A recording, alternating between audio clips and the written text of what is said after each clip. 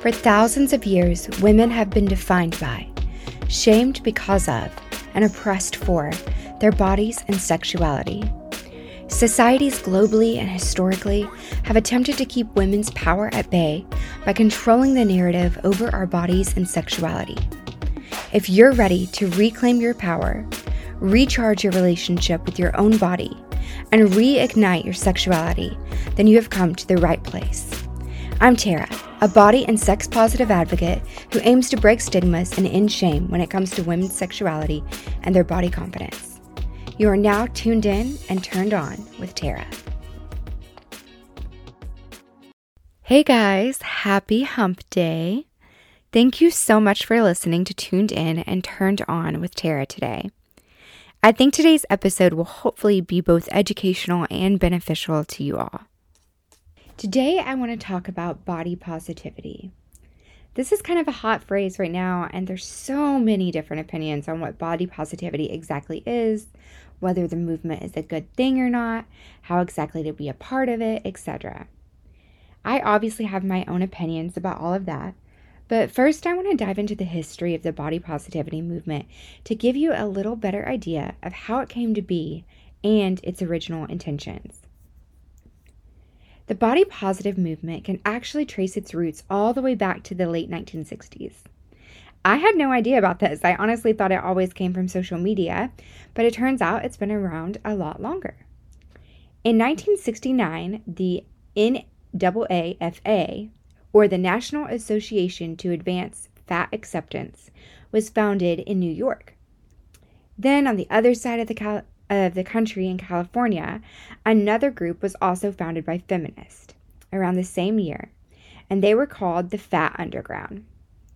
Basically, the founders and the members of both of these groups saw that people who were considered fat were treated more poorly, and solely wanted to advance what they called fat rights, fat acceptance, or fat liberation. They basically just wanted fat people to be treated the same as everyone else was. Now, I'm going to pause here because I feel like sometimes the word fat can be triggering. And I'm going to be really vulnerable and admit that it is to me. So many times we associate the word fat with negative connotations or consider it an insult. But in the 1940s and 1950s is actually when it became a really well-known insult.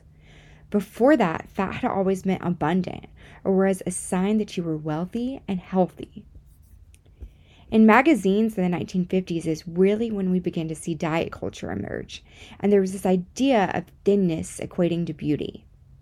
And then for my generation and millennials, of course, we were first plagued by the idea of the 1990s heroin chic thinness, and then the beyond toxic, constant body criticisms of celebrities in magazines and media in the 2000s. We were told that fat was basically anything over a size 6, thanks to movies like Bridget Jones' Diary. Overall, we were sent a message that thin equals good and fat equals bad. So when I say the word fat now, I feel a little tinge of guilt, honestly. I'm almost afraid that people would think I'm trying to say something negative about another person or my own body. Of course, I'm not.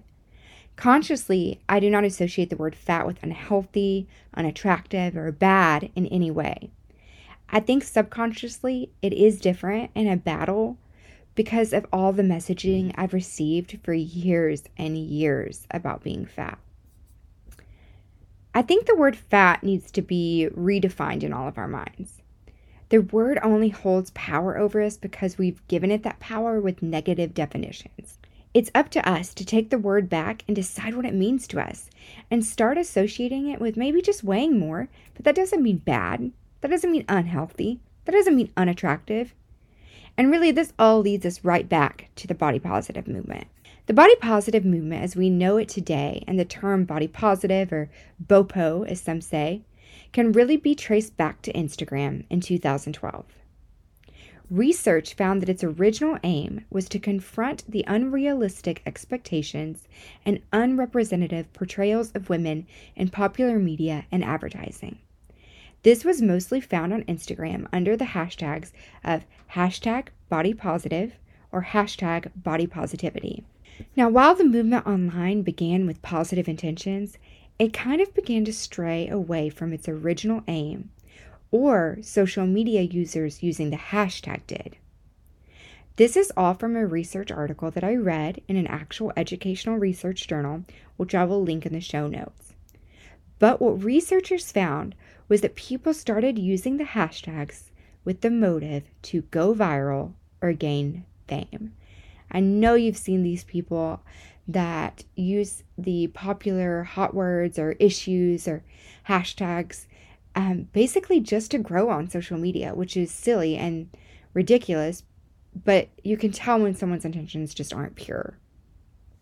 So then those hashtags, hashtag body positive, hashtag body positivity, which were essentially the movement, began to be overtaken with images of women who were still fitting in the box of thin beauty standards and what the media was deciding was popular beauty ideals. The researchers then found that the hashtags hashtag F your beauty standards, spelled EFF, and hashtag body compassion began to represent more of what the original idea of the body positive movement was. So if you want to follow any hashtags that might actually be beneficial to your views of your body, I would suggest those. And again, that's hashtag EFF, your beauty standards, and hashtag body compassion. So yeah, in recent years, there has been a lot of critiques rise up about the body positive movement, and rightly so according to the research. And the suggestions that people were using it to only be popular on social media, intentions weren't pure. And then, of course, there's been the more serious allegations of the movement not being inclusive to men or women of all races. Now, part of this exclusivity can be traced back to the movement of the 1960s, where white women thought that the Black community and other races were more accepting of larger female bodies, so they simply just didn't need fat activism. But unfortunately, those ideas continued, and then Instagram really only featured white women as representatives of the body positive movement. Then women who were modern day activists left women of color out, and transgender people who also face similar body criticism. White women body positive influencers have also done a poor job of recognizing the unique struggles that come with being a fat person of color, or even calling out the fact that beauty ideas aren't just based on thin women, but those of white thin women. There's also been a lot of criticism surrounding the toxic positivity of the body positive movement. Some people think that the body positive movement still encourages to focus too much on the outward appearance of our bodies. Others say that it's trying to force people to love their body when they really don't. And of course, there's always those outliers who like to say the body positive movement encourages an unhealthy lifestyle, which we'll address later. Now, for the longest time, I've referred to myself as a body positive blogger. Body positivity to me was often defined as loving your body and having a positive body image despite the beauty standards set up by media and culture. And I definitely still feel like I fit into that category. Yet, a new movement has arisen in which I also relate: body neutrality. Body neutrality differs from body positivity in that it doesn't hone in on loving your body, but just accepting your body as it is, while focusing on its abilities instead of just its physical attributes. I'm definitely drawn to this movement because it says that we are so much more than our outer appearance. It's also great for people who struggle to love their bodies because that's not always a reasonable way to feel about your body every day. If you're body neutral, you can appreciate all your body does for you every day, but you don't have to love everything about it. Instead, you just kind of feel neutral to it. Of course, the body neutral movement has garnered criticism as well. Some have argued that body neutrality does not help self-image or self-esteem enough, which I can definitely understand. But then, of course, that kind of highlights the issue that we associate our self-worth too much with how we appear outwardly than who we are and how we contribute to society and the world. For me, both body neutrality and body positivity play into my life. I believe there's probably a spectrum we all fall on. I am body positive in that I tell myself my cellulite and stretch marks are beautiful every day, even though that is not a cultural norm in beauty standards. For me, it is important that I feel attractive. I'm not going to sugarcoat it. I definitely struggle with associating my worth with my looks. I've been told since I was 14 I was beautiful, and there was always so much emphasis by other people on my outer appearance. And unfortunately, being and feeling beautiful became part of my identity. So when my body and appearance changed in permanent ways, like the stretch marks I had after children, I had to use body positivity to reframe my idea of what beautiful is. I had to define beauty for myself in order to have a healthier self-image. Now, further down the road in my relationship with my body, I am at a point where I can separate my worth from my looks more. This is a journey for me, still, definitely because it goes against pretty much everything I've been taught about my self-worth. In the past, I would work out to attempt to make my body look how I had been conditioned and needed to look in order to be more acceptable or attractive, which was thin and skinny and weighing less and like a size 4 or 2 or 0. But now with the body positive movement, I think I'm beautiful no matter how I look or my pant size. But I do still need motivation to work out and exercise because that's what's healthy for my body. I'm not saying that's what's healthy for everyone's body, but for my body, I do need that exercise. And this is where body neutrality comes into play for me. I appreciate my body and all that it does for me. I am more mindful of how I need to take care of it in order to feel my best self in a healthy way. I now work out solely for the purpose of staying active, being healthy, having energy, helping my mental health, etc. It has nothing to do with losing weight or my outer appearance. It's important to note, I think, that whether a person chooses body neutrality or body positivity, they are doing what they think is best for themselves. Another person's health is not mine or anyone else's business. It is in no way my place to say you should or should not be body positive or body neutral. And also, it's important to remember that health looks different from person to person. And just because a person weighs 110 pounds doesn't mean they are healthy.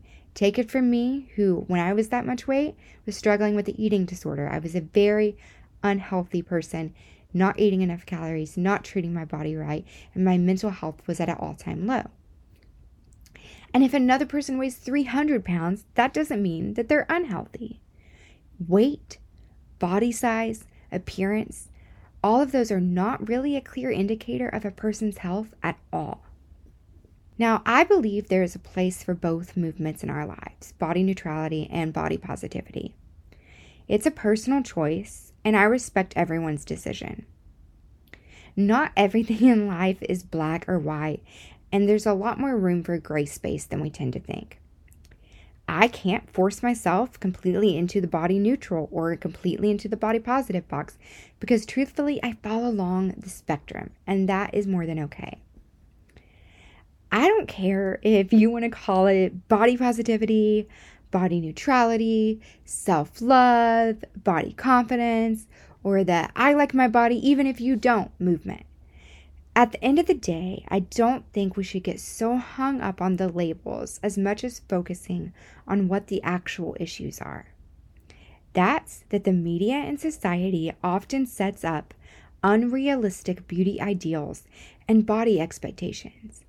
And this has happened for so long that it has caused many of us who don't fit into that box to feel less than, to be treated poorly by others, to have an eating disorder and other mental health issues. This needs to be remedied, and one of the ways that we can do this is by calling out the cause of the issues loudly and normalizing all body shapes and sizes. But I don't want to end this episode without saying that I do think a lot of the critiques of the body positive movement when it comes to inclusivity are valid. As a white cis woman, I think it's important that I recognize my privilege when it comes to beauty standards and body ideals. I am at an advantage because of the color of my skin and because I was born with female genitalia. I'm still very new to the idea of transgender inclusivity, and I can still admit that I have so much to learn. So if there's a better way to discuss this issue or talk about it, please, please, please feel free to reach out to me and talk about it if you want to. I know it's not anyone's job to educate me on these issues, and I am committed to still doing research and the application of the ideas I learn on how to be more inclusive. The important point that I'm trying to make is that all white cis women should recognize their privilege and should do a better job of including women from different races, backgrounds, and communities. I hope this episode helped every listener understand the body positive movement a little more, what it's about, how it can improve, and why I think it's still important. I use the term body positivity more often than not because it's what's more culturally known. And I'm just trying to get the message out there that something needs to change on how we view our body size and how we think about beauty ideals. Thank you so much for tuning in to the Issues Today with Tara. Until next time, babes, I am signing off.